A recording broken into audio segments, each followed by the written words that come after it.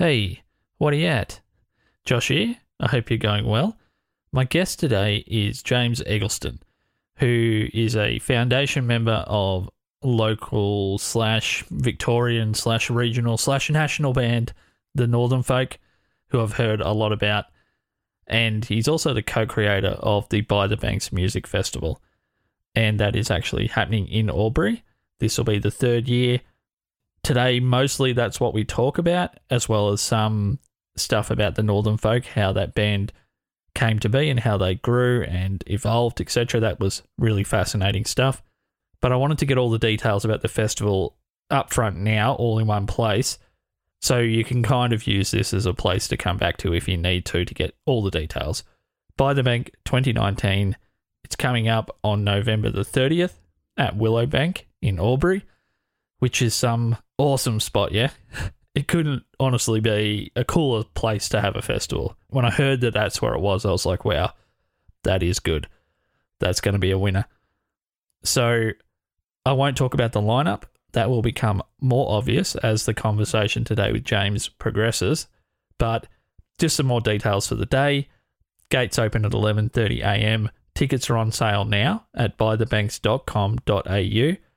There's going to be a dedicated kids space with circus activities and workshops for the kids. The team also have planned an Indigenous workshop, a woodworking workshop, and from what I could gather from the conversation with James, multiple yoga workshops, or at least one very special yoga workshop. So there's going to be yoga. That should be cool. Music yoga. That seems pretty sweet. And it's not really just a music festival, which is what I took out of this interview you're going to hear. It's more a day of culture with the option to be as relaxing or as energy-filled as you choose to make it, and a really safe environment and a fantastic place, once again, in Willowbank. So bythebanks.com.au, you can buy tickets there, confirm all the details, refresh everything I've just talked about, and if you turn up to the festival and you see James, let him know you heard him on the podcast. Righto, here we go.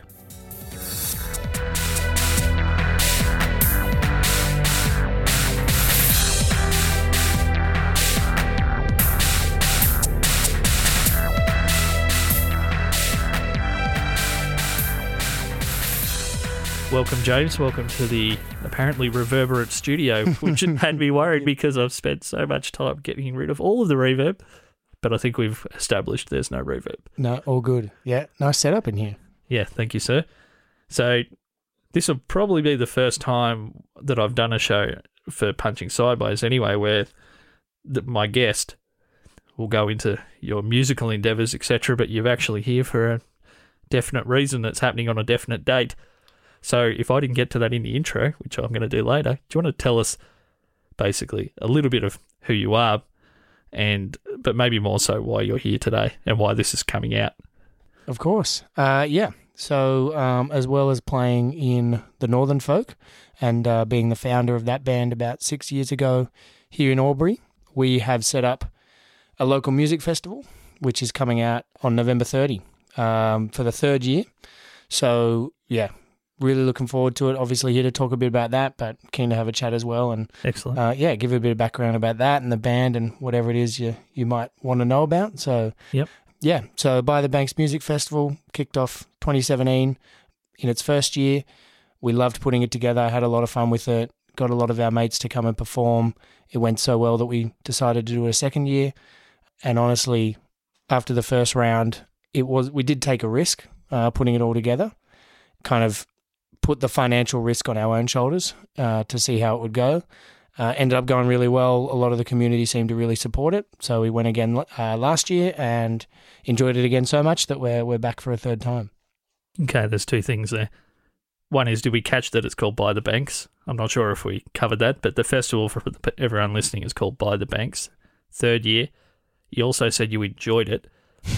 As a former venue manager back in the day, booking most of the touring bands in Albury, and having spoken to and met concert promoters over the last 20 years, I don't think I've ever heard anyone say they enjoyed putting on a music festival.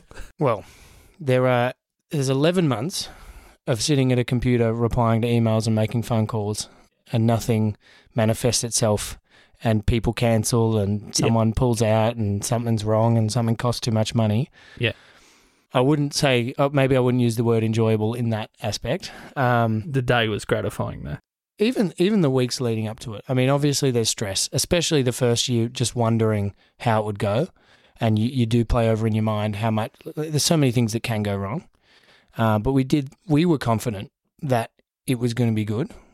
We just needed people to support it, So we were confident with the bands, we were confident with the sound, we were confident with the venue. I mean, Willowbank is the greatest place to hold a music festival. Yeah. And a lot of people comment on that. And we were really lucky. I mean, through the band, we just had links to a lot of people and contacts with a lot of people that do really good work.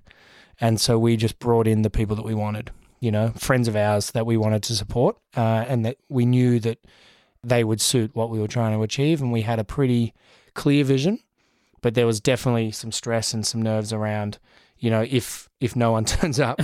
It is really good fun. I mean, Willowbank is a beautiful patch of grass, but it is a patch of grass, and we take a week or so to turn it into a festival, and that's really good fun. It brings a lot of people together, a lot of people that support what we're doing come down and help out and get involved, and the actual day, both times, has run pretty smoothly. Both years in the setup, there's been some pretty awful weather, which often adds to the stress. So leading up to the actual day? Yeah.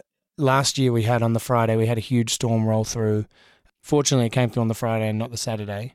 The year before, I don't know if you remember, but a week before our event was the first Great Australian Beer Festival. Yeah. Some friends of ours run that, and it rained. Yeah, so I remember much that on was that torrential. day. Yeah. Yeah, and the days around that day as well. And we'd just gotten on site to try and start setting up. But the actual day is a lot of fun. Just showing off those friends of ours and the music and seeing people that we've known for a long time. This is the first chance they get to come to something like this, and that's why we do it, honestly. Excellent. So no one turns up to this particular podcast expecting a direct chronology of things, so we might just table the By the Banks talk for 1 second and talk maybe more specifically about the location of the actual event. So I got this quote. This is from the Board of Mail on the 1st of August. I don't normally do the quote thing on this show, but I have on other shows. So, quote, Willowbank is a perfect intimate setting and has a nice community feel, end quote. So what is it about Willowbank? This show mostly goes to people in this region, Wagga through to Wangaratta, and obviously predominantly Albury-Wodonga. For anyone who's not familiar with Willowbank, just from the way you sat up in your seat there, James, when you started talking about it, it must have some kind of magic about it. Because you're not the first person who's told me they've wanted to do something there, and you obviously have. Yeah, well, the first time we did anything was launching the Northern Folks' first album. And we could only have 250 people. That was the capacity for the night. But one of the best parts of it is, like I said, it's just a patch of grass right by the river. But it's only maybe 6 minutes from Dean Street, the main street of Albury, but it feels like you're in the middle of nowhere. So anyone who is there for the same reason, Yeah. So you mentioned that community feel. So anyone who comes down has made the effort to come along to what you're putting on, and you can create whatever you want with the space. So putting a festival on down there, it's only 6 to 10 minutes from the middle of the town. But once you get there, you feel like the only people around you are people all there for the same reason. Yeah. And it's all festival goers. And everyone you see there is working there or volunteering or performing or coming along. And we really set it up as an open space. There's no fences and locked doors that we keep the artists behind, or VIP areas where some people can sit that other people can't sit. We don't do any of that. It's just all open for anyone. Anyone can go anywhere. The artists walk in amongst the patrons, and it's, they participate in some of the workshops and stuff. You'll see someone on stage and an hour later they'll be doing yoga at the yoga workshop. So yeah, it is a pretty unique space like that. And we really wanted to make a festival that had a different feel to events that people would be used to around here. So did you have any kind of, obviously that wasn't extemporaneous, you didn't just think let's create a festival that looks exactly like this and feels like this. Did you ever go somewhere or have an experience, I'm assuming maybe more as a band, that made you think this is the type of thing we could probably bring to this area? The first idea of the festival came a year before it actually happened, when a friend of mine and I were driving back from a small festival, Happy Wanderer, which is down near Benalla. and it's been going for about 6 years now. And that really had the community feel. And we'd been to Swagger Music Festival as well, just out in Wodonga. Unfortunately, it's not going at the moment, but hopefully it will come back. But they were the two that really showed us that you could do it, that it was just a bunch of mates, a group of musos just putting something on and booking their friends to come and play. But we'd been to a lot of different festivals, and we started realising, particularly I felt like I was noticing what I really liked about some festivals and what I didn't like and what they could do better and ideas that we could use for ourselves.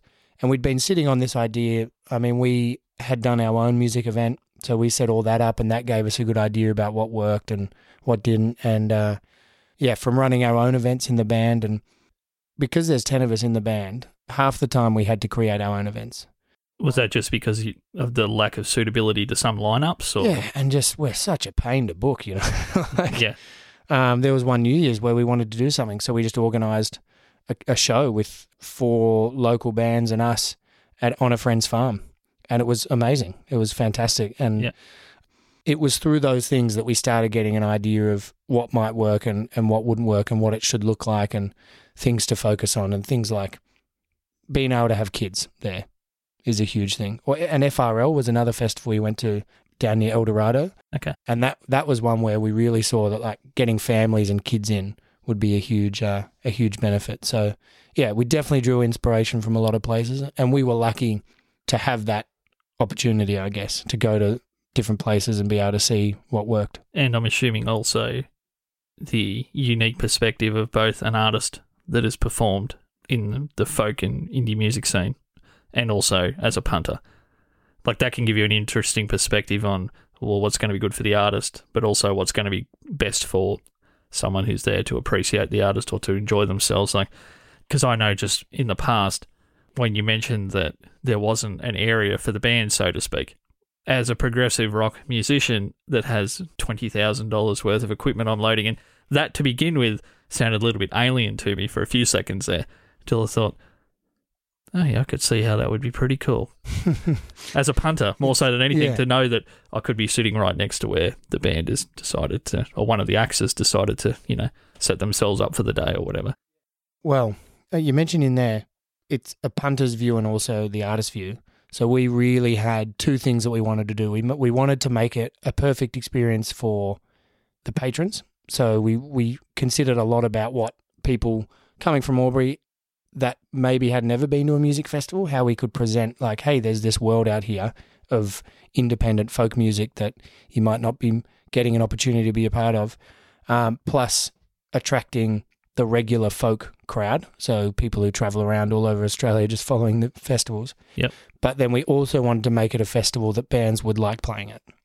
So we were able to come about it from those 2 avenues, what would work for the people attending and what will also make it a festival that bands want to come back and play at year after year. So again, we were lucky just to fall into an opportunity where we got to see both of those sides, I guess. I mean, I don't really have all that much familiarity with the types of the music genre, I guess. It's probably not something that's massively familiar to me as far as seeing it live in the festival environment. Even just things like dedicated areas. Like some artists would expect that. So were you doing a lot of filtering to make sure you had a really nice coalescence of people that were going to be on board as artists? Because, I mean, if the artists aren't on board, that's kind of where everything could flow out from. If they happen to have a negative, vibe about them on the day, or they're not they don't look happy or anything, that kind of flows out into the crowd, regardless of genre.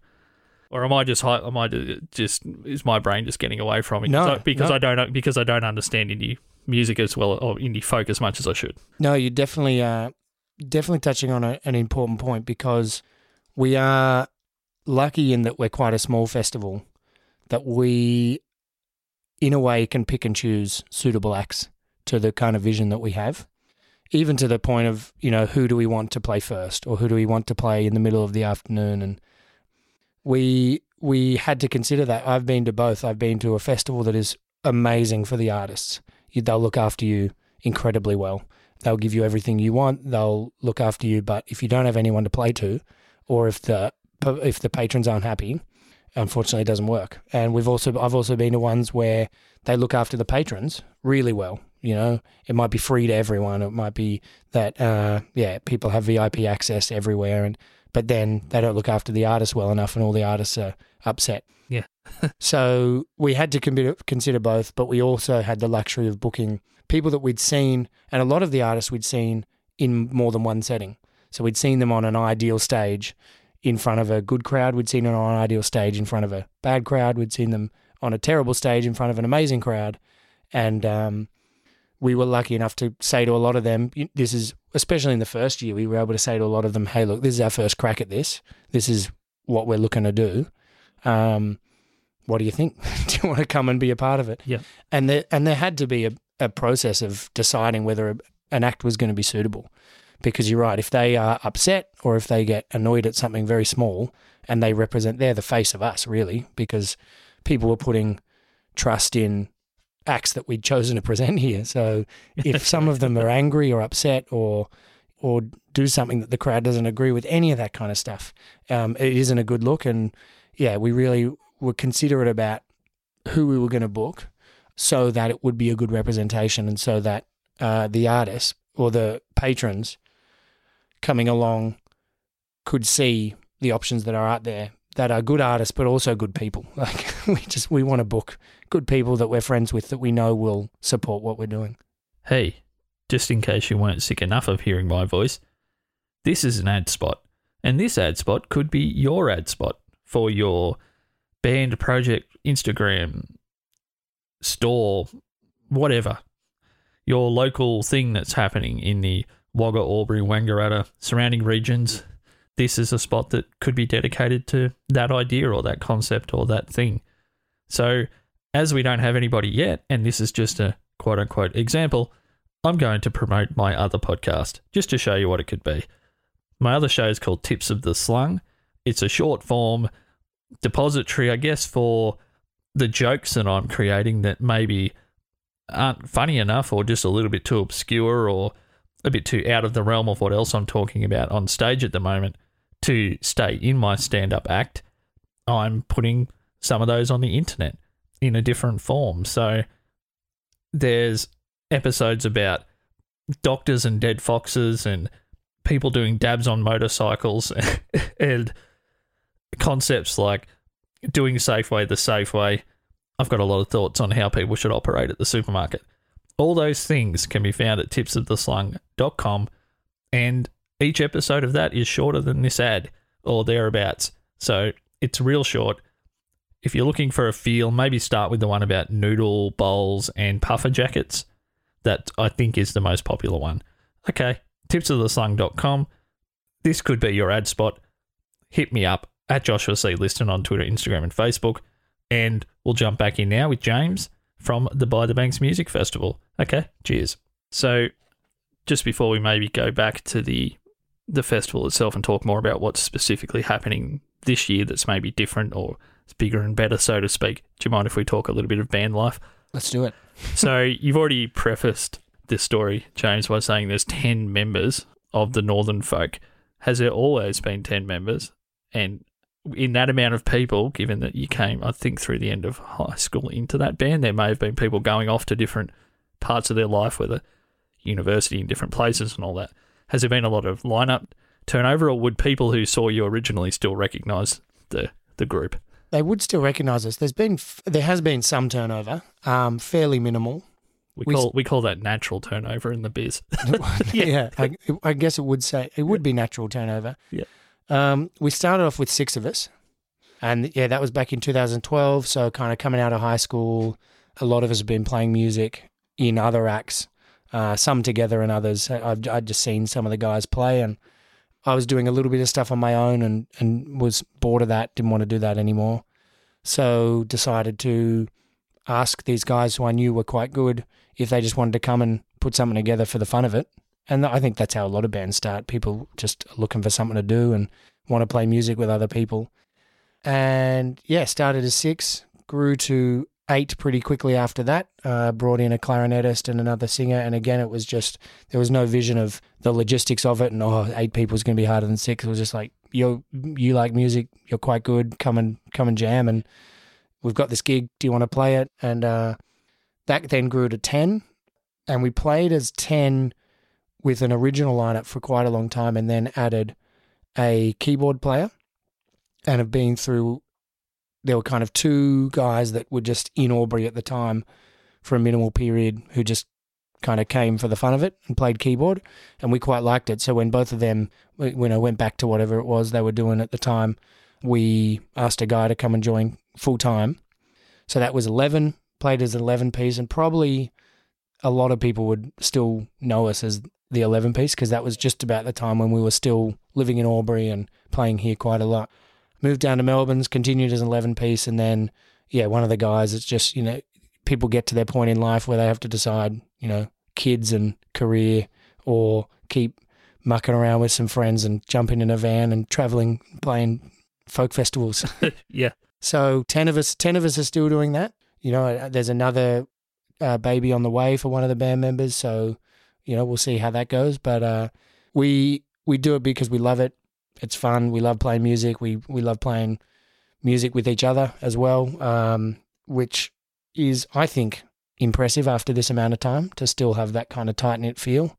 But there's a natural course of some of the people in the band are incredible solo performers, and they're discovering that, and other people are discovering that, and people are starting to pursue their own kind of creative pursuits outside of the band.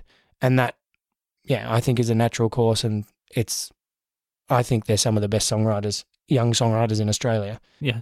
And I would never want them to hold that back for the band. Like, for a while, the band has been enough of a creative outlet for the people in the band, but now that they are finding their feet as their solo performers, I think we're going to see a lot more of individual members starting to reach out kind of to their own solo careers.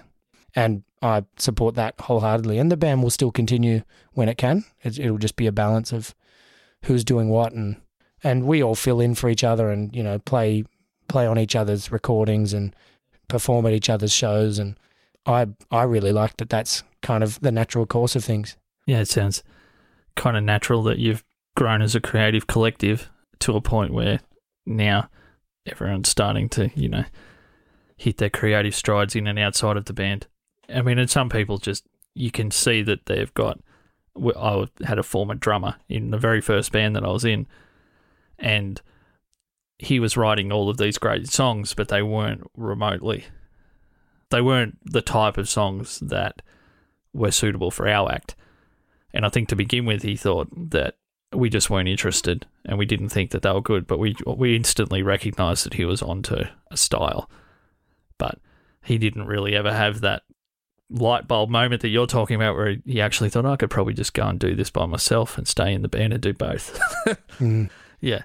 So obviously you've created a pretty unique environment there, because some bands would see the evolution of an individual member as somewhat of a threat either to the collective, or as if you're the main songwriter and someone's now excelling in that department beyond where you're at. So it sounds like you're a pretty mature bunch of people. I certainly hope so. Yeah. Well, very few bands are, you would know that. And that does come with performing together for quite a long time.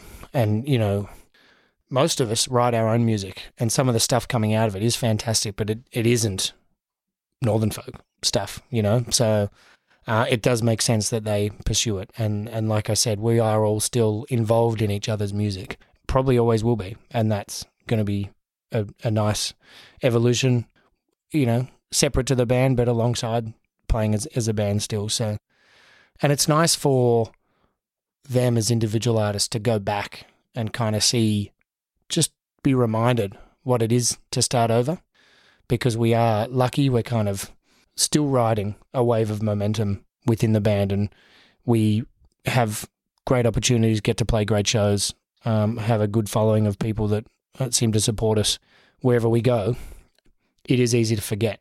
It took a lot of work to get that. Yeah, and it's just like not everyone does get that opportunity. You do start to take it for granted a little bit, and it's when you get that reminder when you play your own show, and you're relying on your friends and your family to turn up, and everyone in the audience, and you're getting underpaid, and it's at 3 p.m. on a Monday for some reason, and the sound guy doesn't turn up somewhere. Yeah. Oh, sorry guys, I forgot the mixing desk. Yeah, all those things.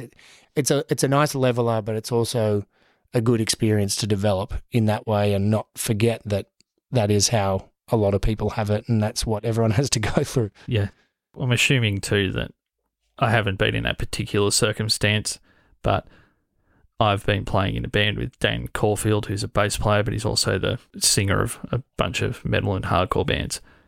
And through that genre of music, he also had the opportunity to basically play bass in some projects, some hardcore bands and some tribute bands like 80s and 90s grunge bands. And through all of that, he basically went from being a good bass player to being a singer who was still interested in bass. But his whole mindset around how to approach the bass changed into more of a songwriting approach, more than a technical approach. And he came back to the band over that period with better and better and stronger ideas because he was nourishing himself as far as wanting to sing outside of the band.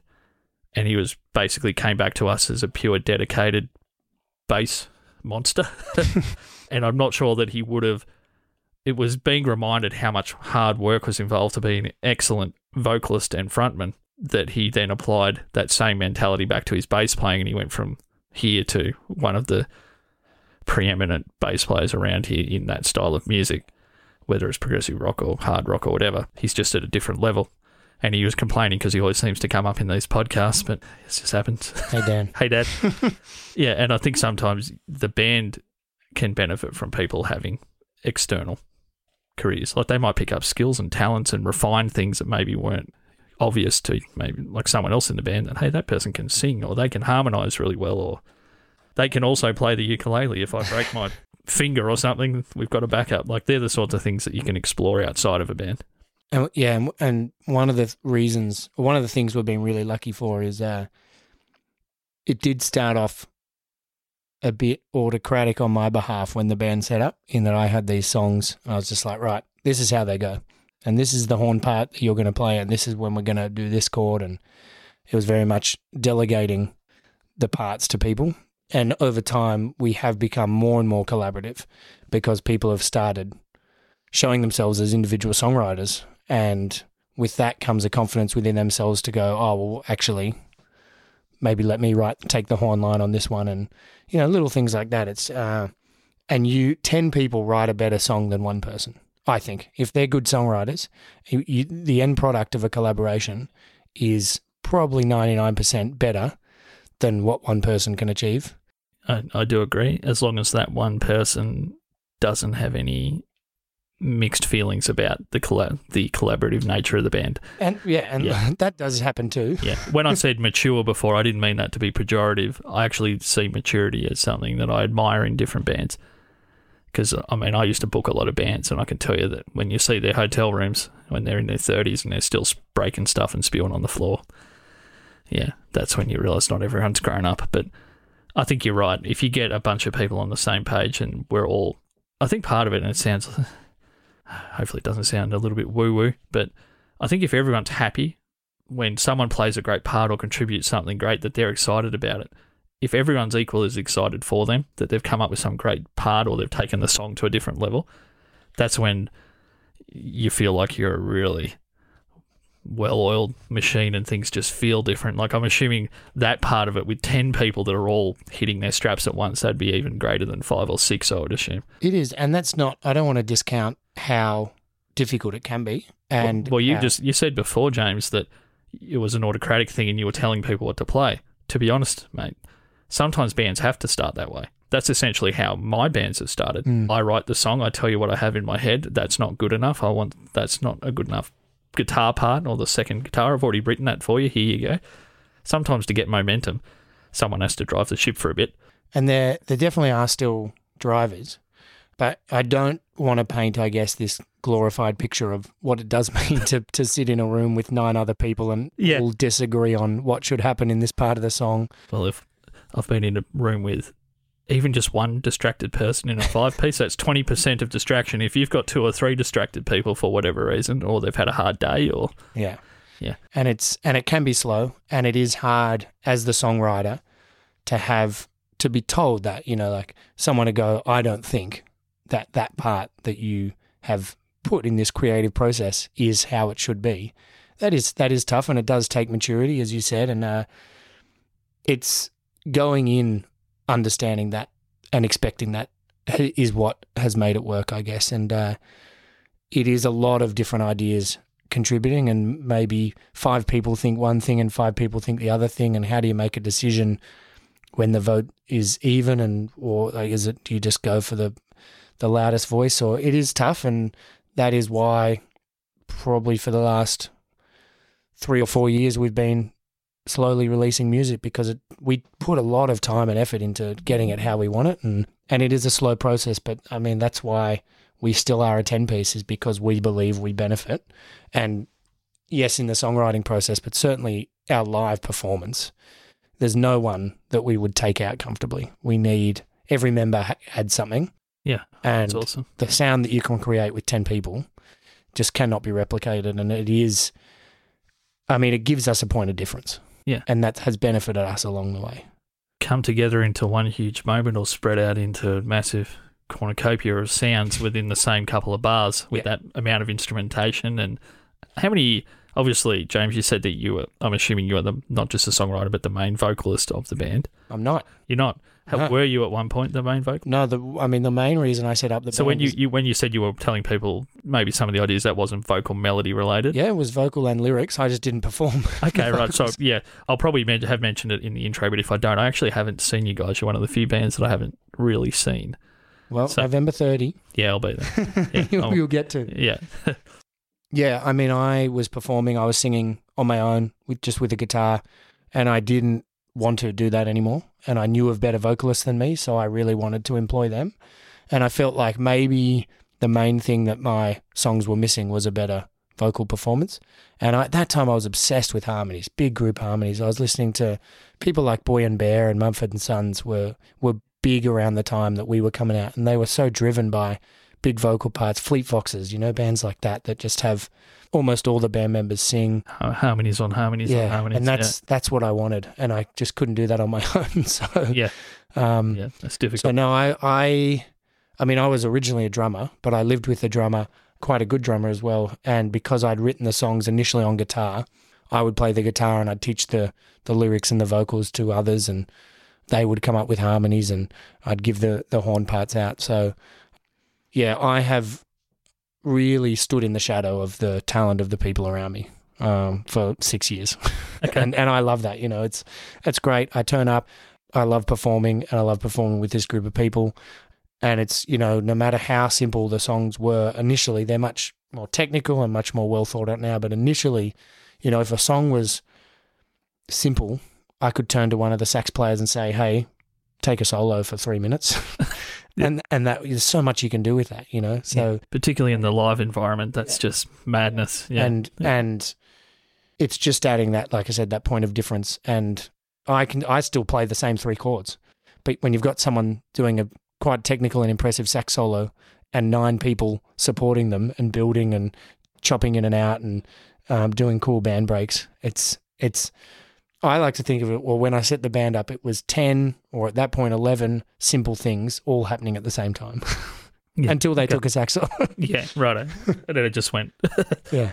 So I guess just maybe to get us forward is there anyone else in the Northern Folk that's actually involved directly in the festival? I'm assuming you said you had a lot of volunteer help. Yeah. But is there anyone that's similar to you that's a founder or an organiser, promoter? This episode was edited by Dead Set Podcasting. If you want your podcast to sound this good, check out deadsetpodcasting.com/services. Get the sound you're chasing. Yeah, so myself and Paul, the male singer, founded it. We'd both independently had a similar idea of holding a music event, and it was that drive back from Happy Wanderer that we'd performed, and we were driving at some stupid hour on a Monday, like 3 a.m. or something, having to work at 8 a.m. or just like, Albury or Melbourne? This was when we were in Albury. Okay. So this is a number of years ago. This was, I'd say 2016. Driving back from this festival, I was teaching, had to teach at 8 o'clock. We'd just come off the high of this amazing festival, had a really good time, really liked what they did. And we were saying, why does Albury not have this? Yep. Why does Wangaratta have a jazz festival and Yakandanda has a folk festival and Wandillagong has Swagger and Benalla has Happy Wander and Eldorado has FRL, and yet Albury, which is in the centre of everything around here, and it's quite a bit bigger, has nothing for artists to aspire to get local businesses involved. So really him and I were the driving forces, and we had people we knew we wanted to work with outside of the music industry. So the venue owner, a guy who ran a food vendor who we knew would get involved. We had some people who had organised other events in town. We loosely kept the council involved just to let them know what was going on, but tried to work independently from that so we could run things our own way. And so he was a big driver with me in the first year, and we bounced all kinds of ideas off the band and our supporters around us, friends of ours, my partner. We'd all been going to these festivals together, and what do you think of this? And how about this band? And over the second year, unfortunately, Paul had a loss in his family, so I was not in a position to demand the same work out of him for a volunteer festival. None of us make any money, we just do it because we love it. That makes complete sense.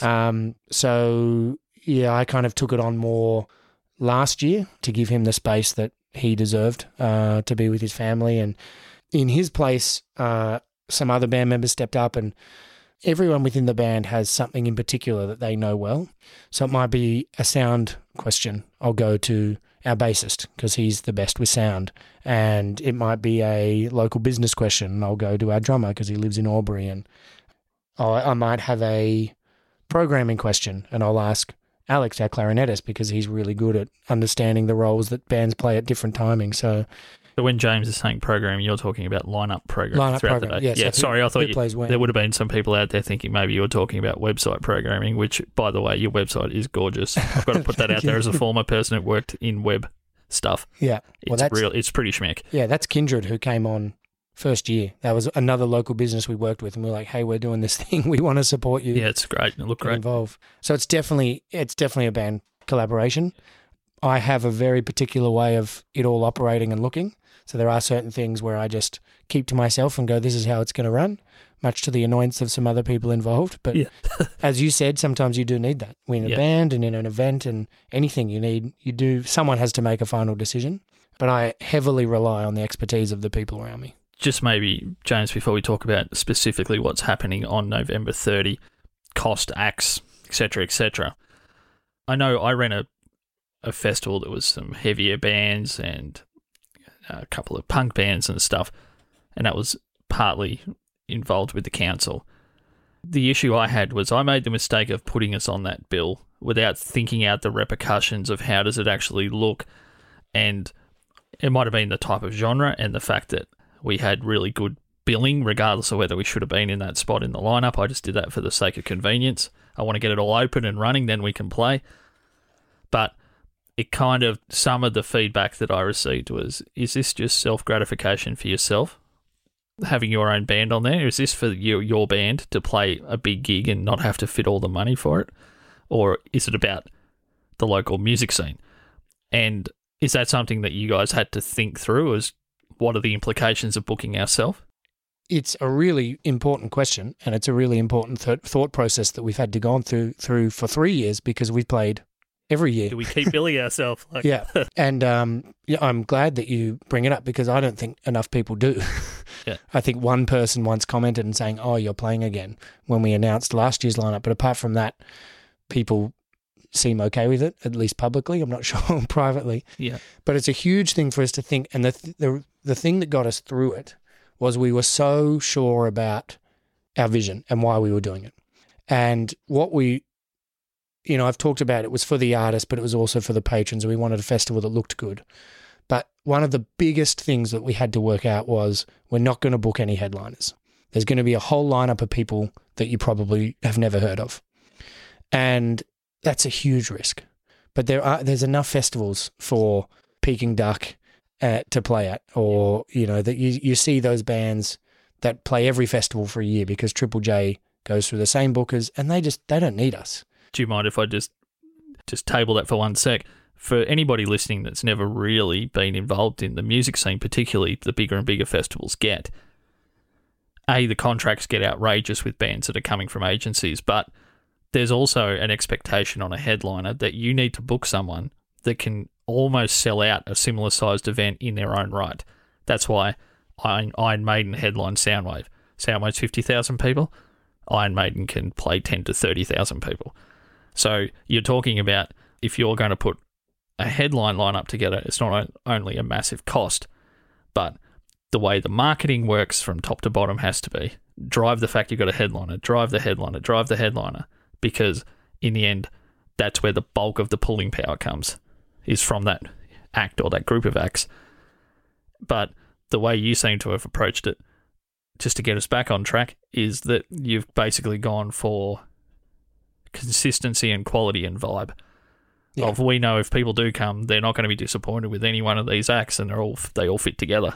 Yeah, there was a couple of different thought processes we had. So the first was acts that play those festivals where they're headliners, there's no benefit for them coming to our festival.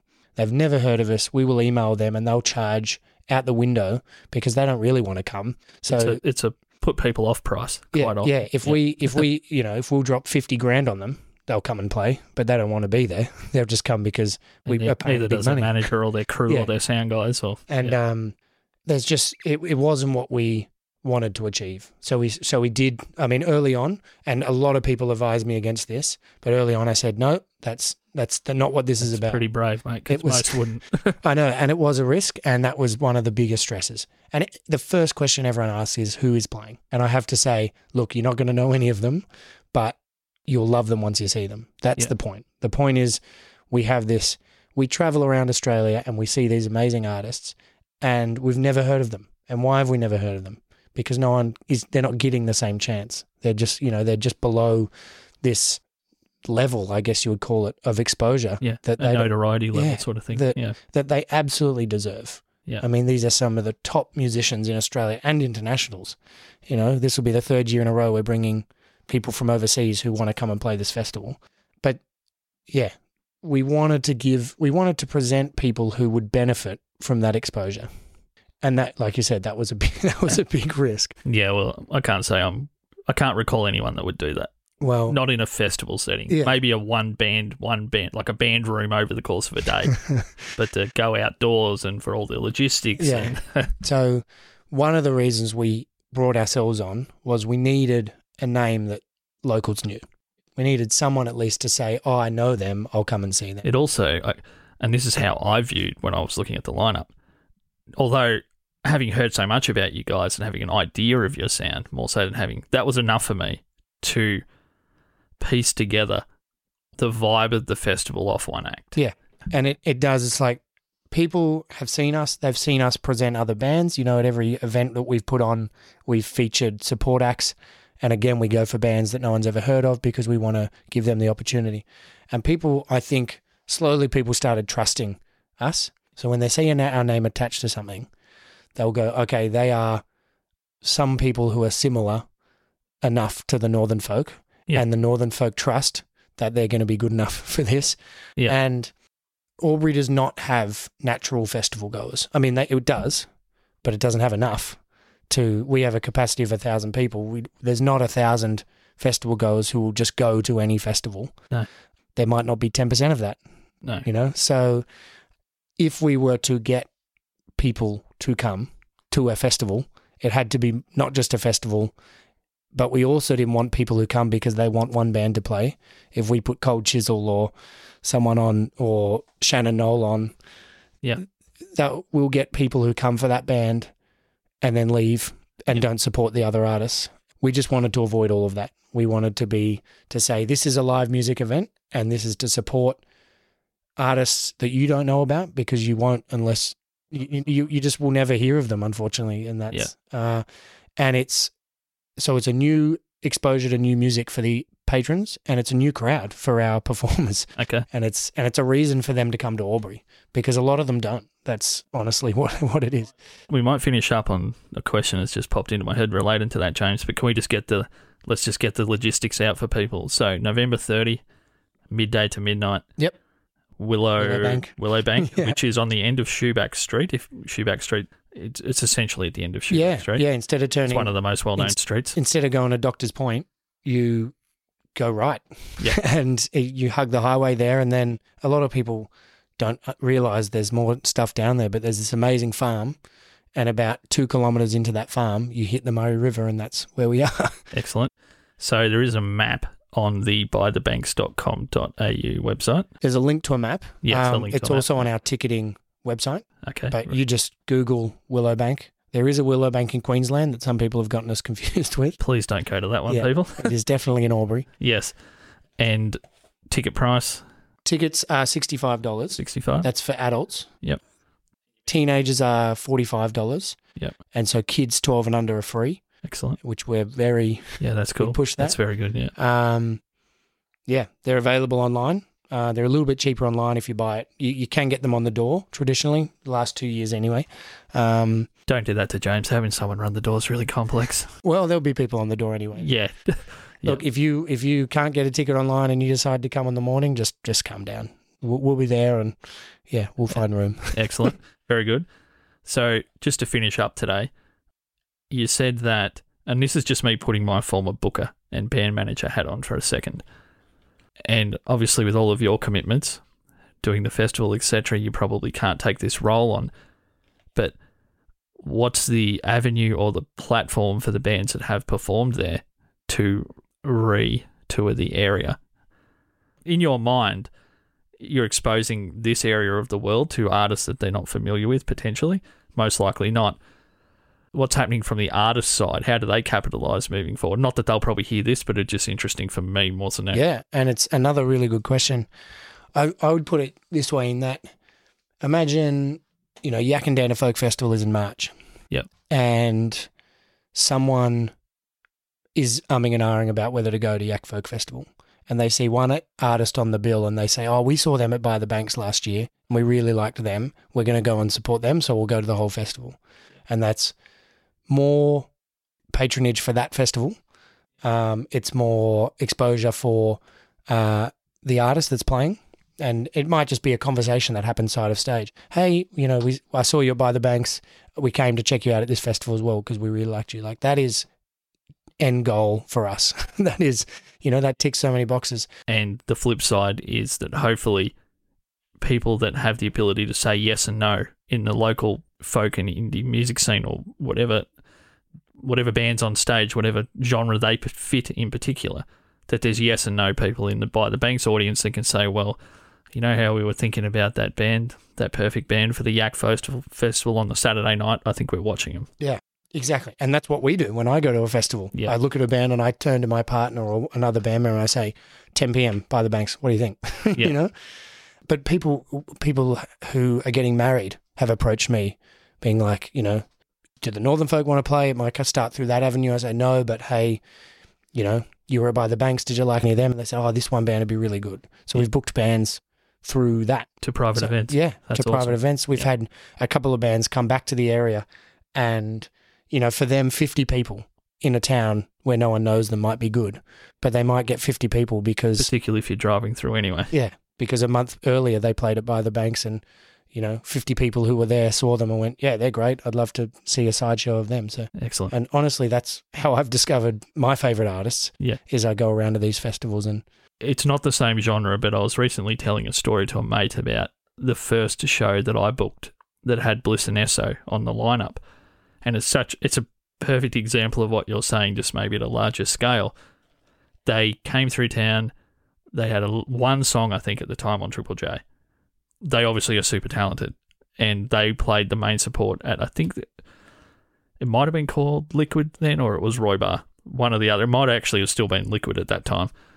And Hilltop Hoods played there, who were already quite massive at the time, and they had this support band that just blew everyone away. And then a couple of months later, I was working in the bottle shop at the time, also booking the bands, and I was going to go inside later. We were expecting 100 people to turn up because we're thinking, they played with Hilltop Hoods. They've got one song on the radio. That plus that equals about 100 people. So it was $10. They had 430 walk-ups in the first hour. They sold all their merch basically out in about 2 seconds. and it was one of the better hip-hop shows that we ever had there, and they were a phenomenal band. But that simply came from the fact that that band had the tick of approval from Hilltop Hoods that this is the band. Yeah. We could have chosen anybody. We're the biggest hip-hop band in this country. We could have anybody open for us. But it's this band, and they're Australian. And that basically flowed on. Everywhere they went back to for their own tour, where they'd actually already played with Hilltop. Obviously, the venues were smaller, but their draw was just massive. Yeah. And that's what can happen if you get the tick of approval. Yeah, and it's like, honestly, with the consumption of music the way it is now, I would say the width of people getting the exposure they should is narrowing more and more, because there's so much cross promotion of just the same bands or the same songs over and over again. You'll hear a song on Triple J, and then all of a sudden it's on every second ad, and it's now on commercial radio, and it's the closing song of a TV show. And you're right, it's like we could pay 50 grand and bring an act that everyone knows.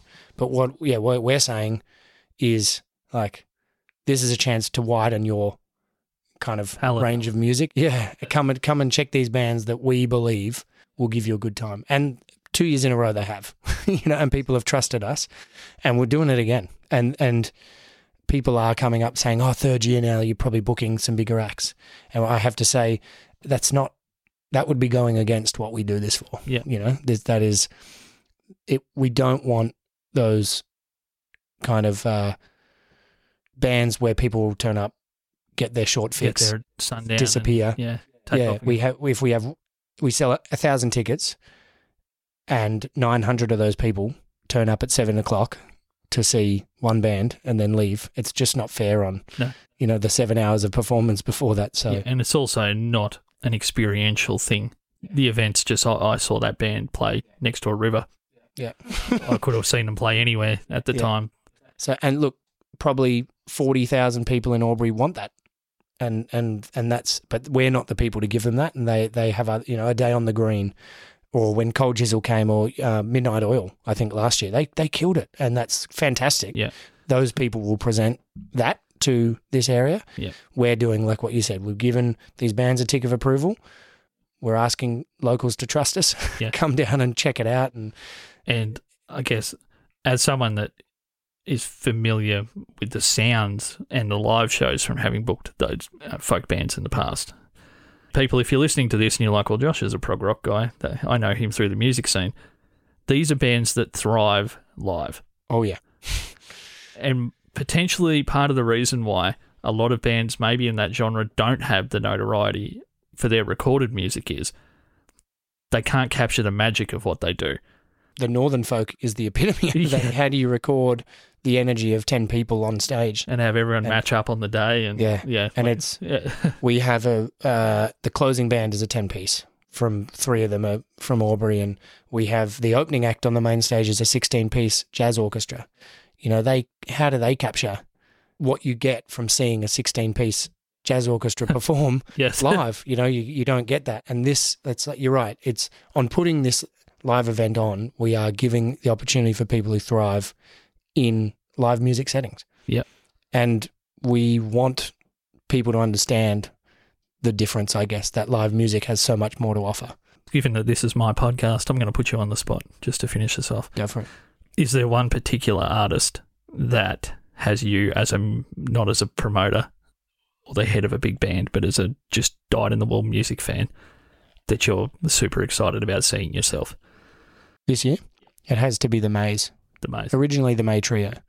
They are the epitome of everything you've said in terms of live music, amazing people, travel the world playing their live show. They do record really, really well. I mean, they're very well followed in the folk scene, but they deserve everything. And that's a good word.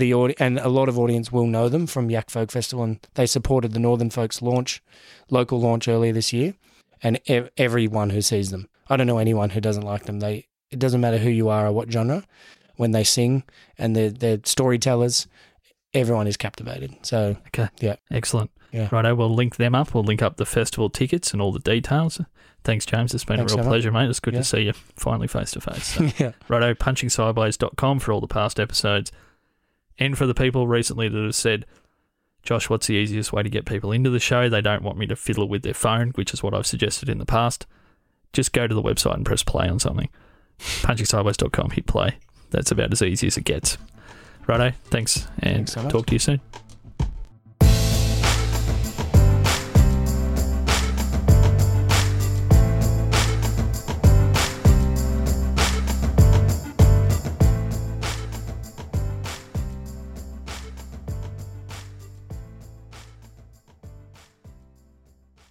This episode was edited by Dead Set Podcasting. If you want your podcast to sound this good, check out deadsetpodcasting.com/services. Get the sound you're chasing.